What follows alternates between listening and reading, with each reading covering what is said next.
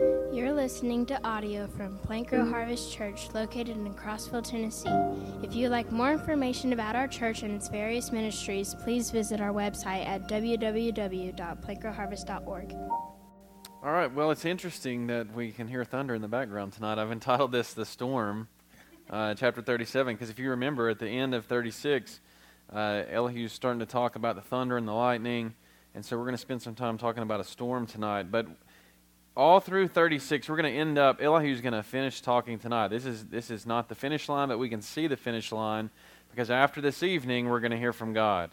And so it's been monotonous at times, but we're wrapping up the words of man this evening, and then when we pick back up, we'll speak on what God has to say. But so tonight we're hearing the final things of Elihu. Last chapter in 36, he spent all of his time talking about the greatness of God, and he wanted Job to understand just how great God was. All the ways that God moves that men can't understand, they can't comprehend, and the point that Elihu's trying to make to not only to Job, but also to these three friends of Job's, is that God's greater than you can imagine.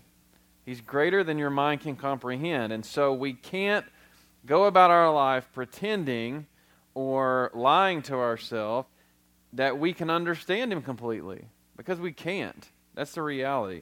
And Job's friends have toyed with this idea that they know exactly what's going on. They know exactly what God's doing. They know exactly what's going on in Job's life. And Elihu's simply rebuking that idea. That's the main idea of what Elihu's doing. And so here in chapter 37, we're going to see his final words. And he's doubling down on this idea of God's greatness and His majesty, and that His actions are greater and far beyond the actions of man. And so when we question our situation, that's what Job's done at times, right? When we question our situation, what we're really doing on some level is questioning God.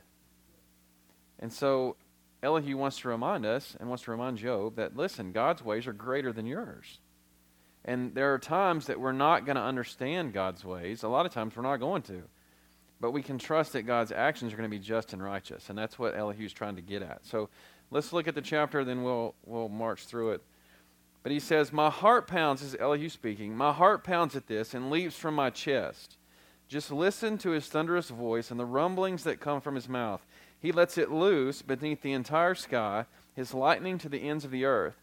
Then there comes a roaring sound. God thunders with His majestic voice. He does not restrain the lightning when His rumbling voice is heard.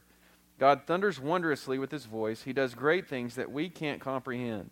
For He says to the snow, 'Fall to the earth,' and the torrential rains, His mighty torrential rains, serve as His sign to all mankind, so that all men may know His work. The wild animals enter their lairs and stay in their dens. The windstorm comes from its chamber, and the cold from the driving north winds. Ice is formed by the breath of God, and watery expanses are frozen. He saturates clouds with moisture. He scatters His lightning through them. They swirl about, turning around and round at His direction, accomplishing everything He commands them over the surface of the inhabited world. He causes this to happen for punishment, for His land, or for His faithful love. Listen to this, Job. Stop and consider God's wonders. Do you know how God directs His clouds or makes their lightning flash? Do you understand how the clouds float, those wonderful works of Him who has perfect knowledge?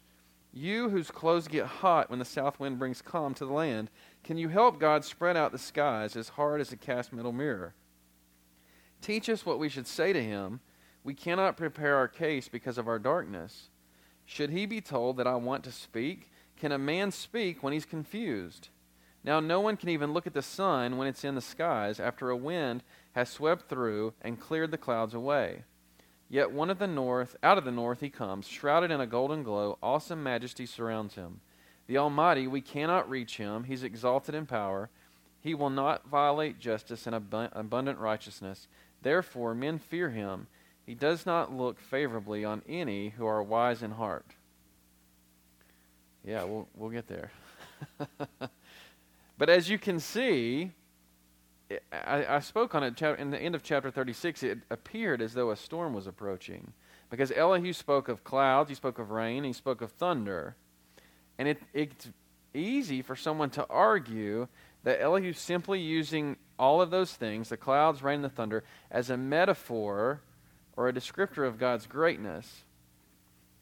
But when we get to 37, I think you would have to disagree with that argument. Because look at the first two verses. He says, my heart pounds at this and leaps from my chest. Just listen to his thunderous voice and the rumbling that comes from his mouth. It's hard, at least for me, I can't speak for you, but it's hard not to get the sense that the thunder's actually taking place. It's in the background. He can hear it. And Elihu calls on Job to listen to this thunderous voice and rumbling. That's just his poetical way to describe the thunder that's actually happening. Because here's the reality. Elihu wouldn't call on Job, he wouldn't ask Job to listen to something that only he can hear in his own head. Because Elihu wants, he says it later in the chapter, listen, Job. How many times has he said, listen, Job? He wants Job to listen to him. So if he wants Job to listen to him, why is he going to act like a crazy man? Hey, Job, listen to that thunder. I can hear it in my head. Can't you hear it? No, he can actually hear it in the background. There's a storm coming. It's reality. And there's more evidence than just that. If you fast forward where we're going to be next, if you look in chapter 38, verse 1, it says, then the Lord answered Job from the whirlwind. When do whirlwinds happen? I mean, maybe we would call it a tornado.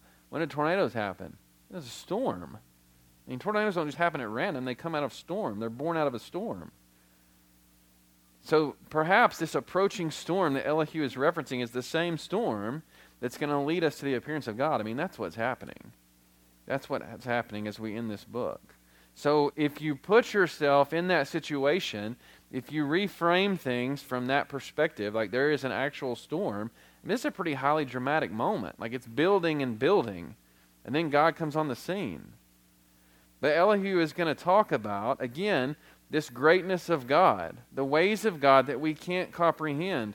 If you look in verses 3 through 6, he says he lets it loose, this voice and the rumbling that he's talked about. He lets it loose beneath the entire sky, his lightning to the ends of the earth. Then there comes a roaring sound. God thunders with his majestic voice. He doesn't restrain the lightning when his rumbling voice is heard. God thunders wondrously with his voice. He does great things that we can't comprehend. He's drawing Job's attention to thunder and lightning. And again, I think it's because you can see it and you can hear it. And he's saying, look at that, Job. He says they're on display all throughout the earth. It's not just here. God controls this everywhere. It's on display beneath the entire sky. That's what Elihu says. God's powerful display of thundering lightning, it knows no boundaries. It's not restrained. And it's interesting to me how these two things are combined. And if you think about that, it makes sense. Pastor Renee, maybe not, because they get a half-inch of rain a year. But if you ever watch a storm, right? I mean, that's one thing we do in the South. You sit on the porch and you watch a storm. But have you ever watched a storm? If you watch lightning, then thunder follows, right? The thunder follows. If you remember as a child, you're taught that, okay, you see the lightning, now count 1 Mississippi, 2 Mississippi, 3 Mississippi. And when you hear the thunder, that's how far the storm is away from you. Now, I don't know if that's accurate, if that's scientific or not, but that's what little kids are taught. And so what you know, or what point that makes is that they're always together. Thunder and lightning are always together. And I think the point that Elihu's trying to make here is that God's voice, right, the thunder, and God's power, the lightning, they're one and the same. They're always together. I mean, how did he create the world? He spoke, right? God's voice and God's power are one and the same. And again, that's something that Elihu's saying, listen, you can't even wrap your mind around it. You can't comprehend it. He goes on and he talks about snow and rain. These are things that we tend to take for granted. I guess we wouldn't take them for granted if we got a half-inch of rain a year. But we take that stuff for granted, but what those things do is they put on the full display of the power of God. If you think about snow and how beautiful it is, think about how difficult it is to forecast. I mean, you live here in the winter, right? And teachers are like, oh, we're going to get out of school. Like, I mean, it's literally, very often we're on that 1 degree line. Like, 1 degree off, it's going to rain. Or 1 degree under the line, we may get 6 inches of snow.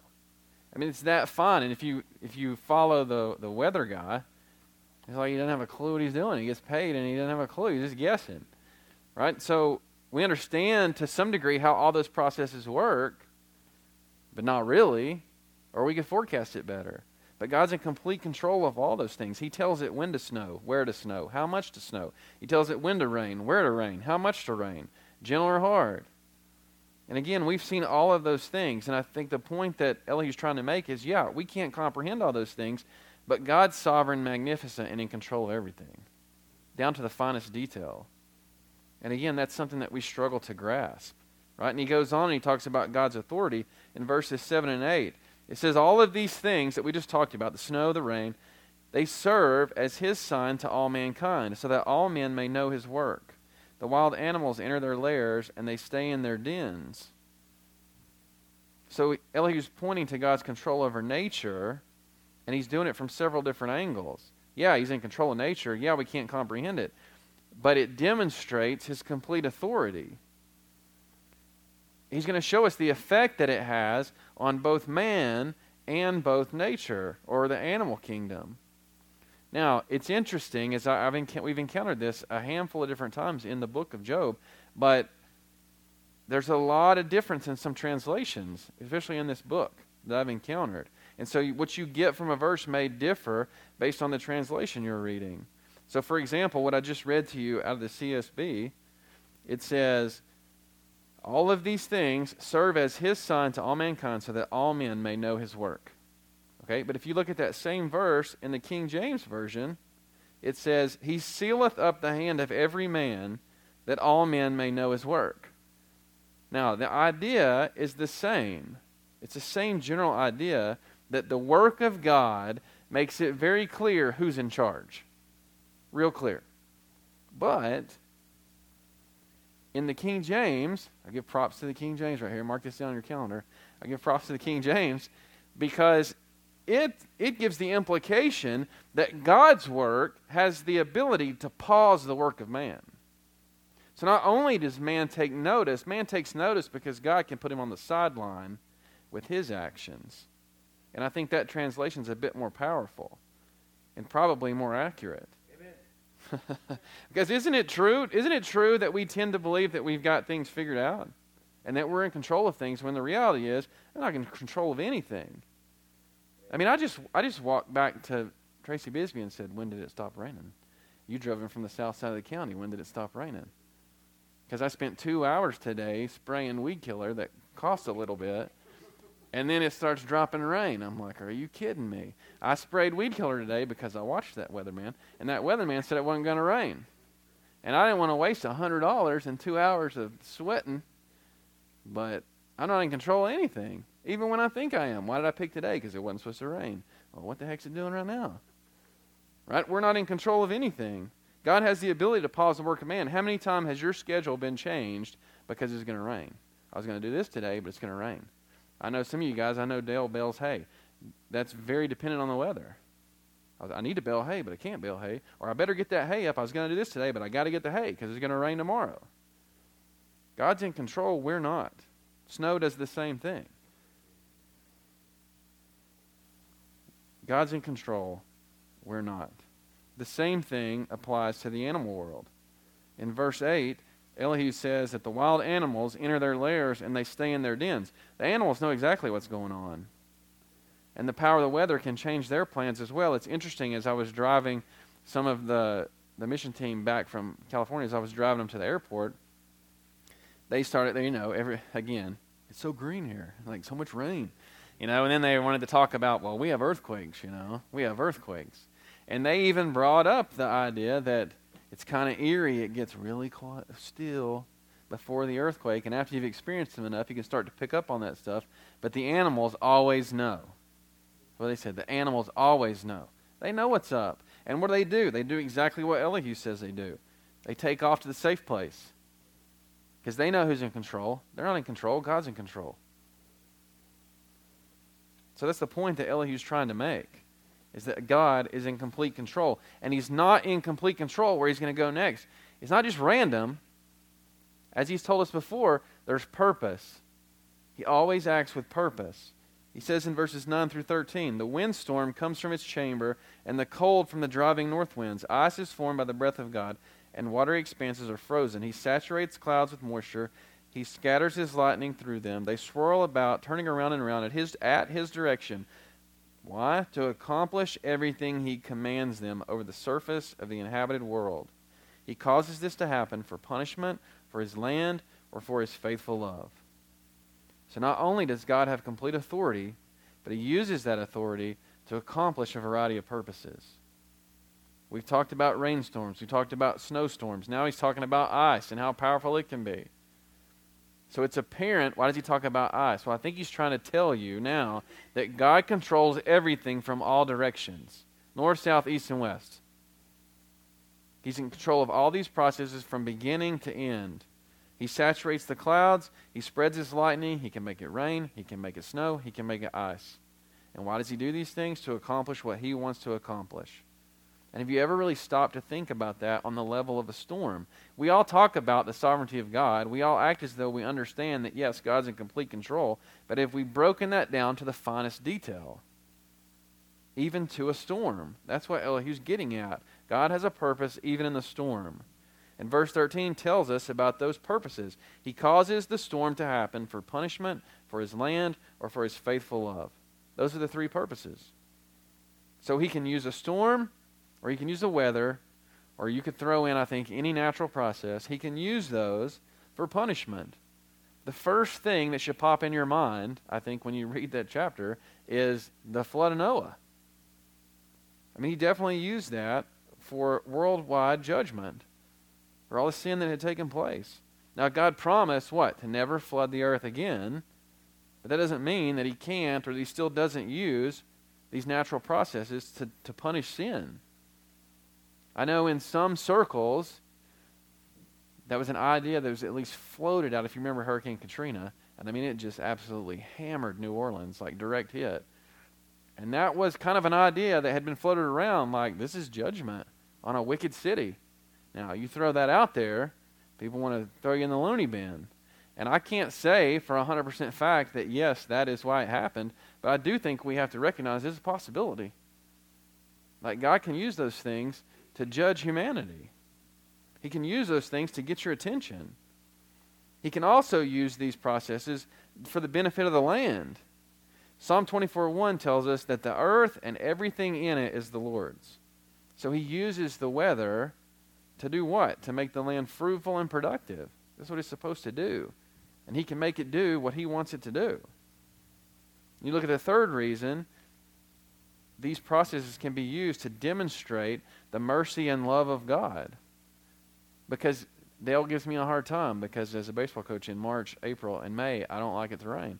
But he, as someone who's trying to grow stuff, likes it to rain. If it doesn't rain, what happens? Crops don't grow. Right? The land is not fruitful. So God can use those things. That's why Acts 14:17 tells us that God is doing us good by giving us rain because it makes the land fruitful. And when that happens, it fills our hearts, our stomachs, with gladness. Right? That's a blessing over the people that he makes the land fruitful. And if we recognize those things, then what should be the outcome of that? Well, it should draw us back to him. It should cause us to worship, right? I mean, if we have a very productive harvest, that should draw us back to worship.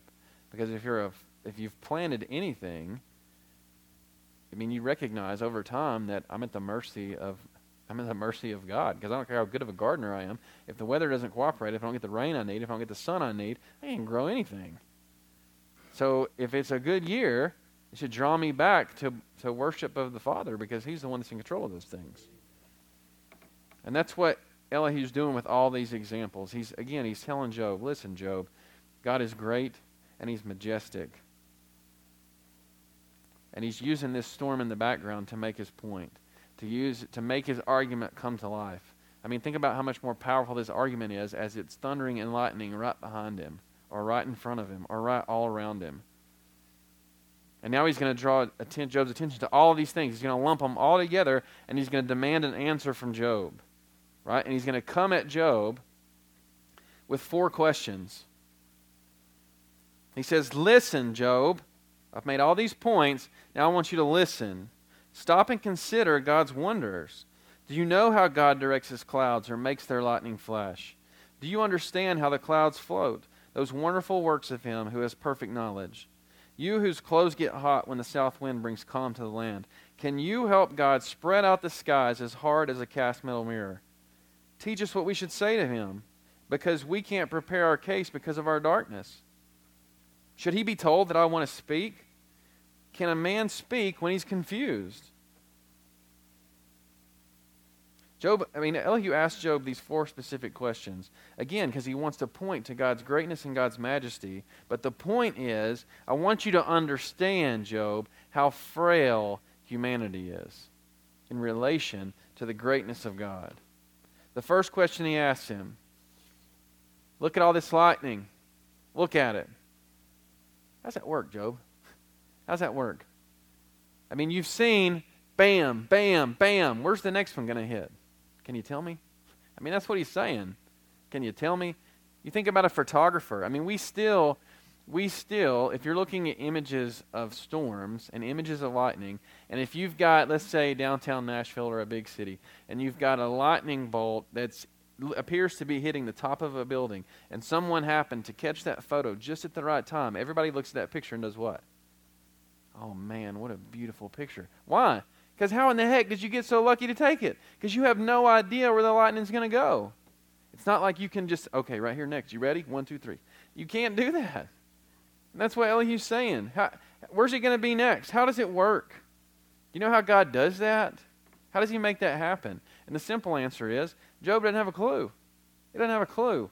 All he can do is what I just explained to you. Marvel that it happened. Man, that's crazy. Man, that was beautiful. Man, that was powerful. If you've ever had lightning maybe hit your house, I hope not, or hit pretty dang close, you're like, dang, that shook everything. I mean, that's powerful. It makes you feel awful small. Job can't explain it, and he can't replicate it. That's the other point that Elihu's trying to make.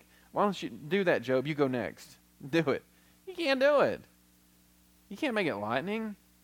Then he comes back, second question, and he asks about the clouds. Hey, Job, see that cloud? How does it just hang there in the sky? How does it do that? I can see, just in my imagination, I can see Elihu pick up a rock and go, see, look at this. I can't make that rock hang there. How did that hang up there, Job? How does that cloud just sit there? Why didn't it fall to the ground like that rock that I just dropped? It doesn't appear like that cloud's sitting on anything. It's just kind of floating right there. How does that happen? How does that happen? Again, Job has no answer. It's interesting, too, I believe, I could be wrong, but I think after this second question, Elihu kind of throws a little gut punch, jab, insult in there to kind of make it sting a little more. Because Job can't explain these things. He can't explain them. So Elihu comes back in verse 17, and he says, you whose clothes get hot when the south wind comes. He's saying, you can't control these things. You can't even control when you get hot and cold. When you're uncomfortable. And here you are questioning God? If I think about me, if I think about March, okay? So, I want to know if I'm going to be at baseball practice or at a baseball game for an extended amount of time, anywhere from 3 to 6 hours outside. Let's say it's 45 degrees in March, okay? I want to know, is the sun going to be out? Is there going to be a north wind? Or is there going to be a south wind? And you may say, well, what if it's not windy? That's not an option in Cumberland County. There's either going to be a north wind or a south wind. And maybe you don't stand outside in March a lot, but there's a major difference between the north wind and the south wind. And so what wind I'm going to get is going to determine what clothes am I going to wear to practice today. Or what am I going to wear under my jersey tonight because I don't want to freeze to death. So, and again, what does that prove? It proves I'm not in control of anything, right? I'm just trying to make myself as comfortable as possible, but I don't get to control because if it was up to me, it'd be south wind, south wind, south wind, not a north wind. But what do we get most of the time? North winds. North winds. It makes that 45 feel like 28, especially if there's no sunshine. I'm not in control of anything. I mean, the main idea here, I think, what Elihu's trying to get across is, do you not understand who God is in comparison to you? Do you understand that? He goes on with the third question, and he's talked about, it's funny, because he's kind of building on himself. And he's talked about lightning, and now he's talked about clouds, and now he bunches these things together and says, okay, Job, why don't you help God with all those things? Why don't you help God spread out the sky? Why don't you tell him where to put a cloud? Why don't you tell him where to make the storm? Why don't you tell him where to rain? Why don't you tell him where to put the lightning down? Why don't you tell him where to let the sun shine? Why don't you do those things? I think about a sunrise and a sunset. No doubt in Job's many days, he was a wealthy man, okay? So he probably had some time on his hands at times to watch the sunrise and the sunset. It said he was a faithful man. He got up and did sacrifices, right? He prayed to his God, so he was probably up early. He probably saw the sunrise. He also probably saw several sunsets, right? Or just beautiful paintings in the sky. Like we've seen those in Cumberland County. Like, man, that looks like a beautiful painting. All those different bright colors. It's beautiful. But again, Job can't recreate that. He had no hand in helping God do that. He can't do it. I think about, I was only 10 years old, but I do remember this. I don't know if you remember. I did look it up. So in 1989, there's the Lifesaver commercial where there was a tree and there was a dad and his kid. And you kind of just saw the silhouette of the dad and the kid. And they were sitting under the tree and they're watching the sunset. That's it. And it goes down, down, down, down, down, down, down, and on the way. And then the kid goes, do it again, Daddy. All right, we'll try again tomorrow. I mean, he can't make it happen again. I mean, the kid recognizes the beauty of it, right, and how cool that was, because the dad in the commercial is going, going, gone. And the kid goes, do it again. He's helpless to do it again. You can't make it happen. God's the one that's in control, right? That's the reality. We're in the dark on that. We're in the dark on how that works, when it happens, how it happens. We're completely out of control there. God's the one that's in control. And the point that Elihu's trying to make is, if you can understand that, Job, then who are you to question God? Who are you to question him? How can you argue that he's unjust? He comes back with one last question, and he says, so should God be told that you want to speak to him, Job? Because that's what Job's been arguing, right? If I could just argue my case, if he could just hear me. Okay, so you want me to let him know? We're ready for you. It's interesting. It's fascinating. And he comes back to Job and he says, how can man speak when he's so confused? You don't know how the lightning works. You don't know how the rain works. You don't know how the sunshine works. You don't know how the sunset works. Sunrise works. You can't make it happen. What are you going to say? What are you going to say? God's the only one that truly understands all of those things. He's the only one that's in control of all those things. So what position are you in, Job, to question any of those things, or to question the things that you're experiencing in your life? Does God need to be interrupted with the complaining of his creation, who can't understand or replicate the things that he does regularly and perfectly? But yet, what do we do on a daily basis? In reality, God would be fully justified. I talked to the youth about this during the Bible school this week. But in reality, God would be fully justified in ending our lives because of how wicked and sinful we are. He'd be fully justified. He's gracious and merciful. And you may be thinking, you tell that to Job right here. He's gracious and merciful. Or maybe you just dealt with something really serious, not fun. He's gracious and merciful. What are you talking about? I'm going through all this. You're breathing. He's gracious and merciful. He'd be fully justified to end all of us right now. But why doesn't he? Because that's not his character. It's not who he is. And we should be, instead of wallowing in our misery, we should be extremely thankful that God is who he is. And it should cause us to pause and think twice or three times before we begin to complain or question about the things that he does. I really believe this, if you asked, 50 people on the street, hey, what's the main idea of the book of Job? You're going to get a decent number of people that say, well, why do bad things happen to good people? Like that's bull. That question is never asked in the entire book.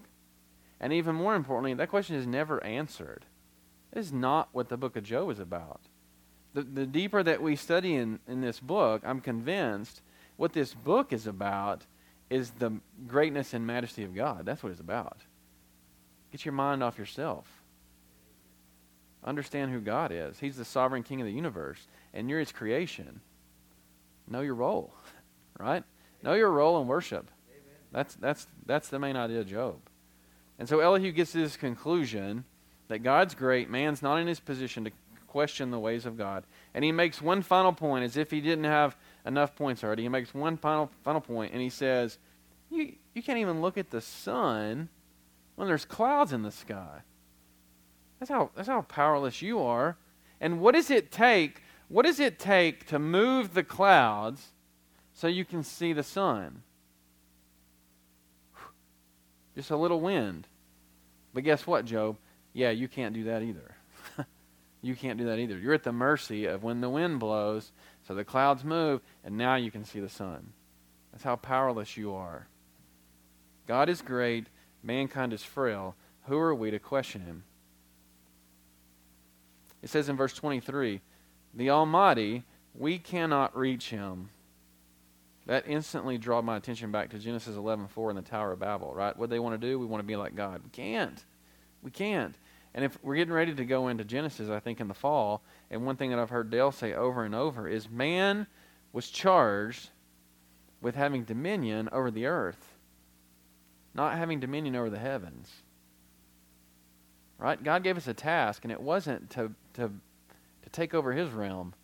It was to take care of the one that he gave us. We can't be like God. We can't. We're frail, and he's not. He alone is exalted in power. That's what Elihu says here.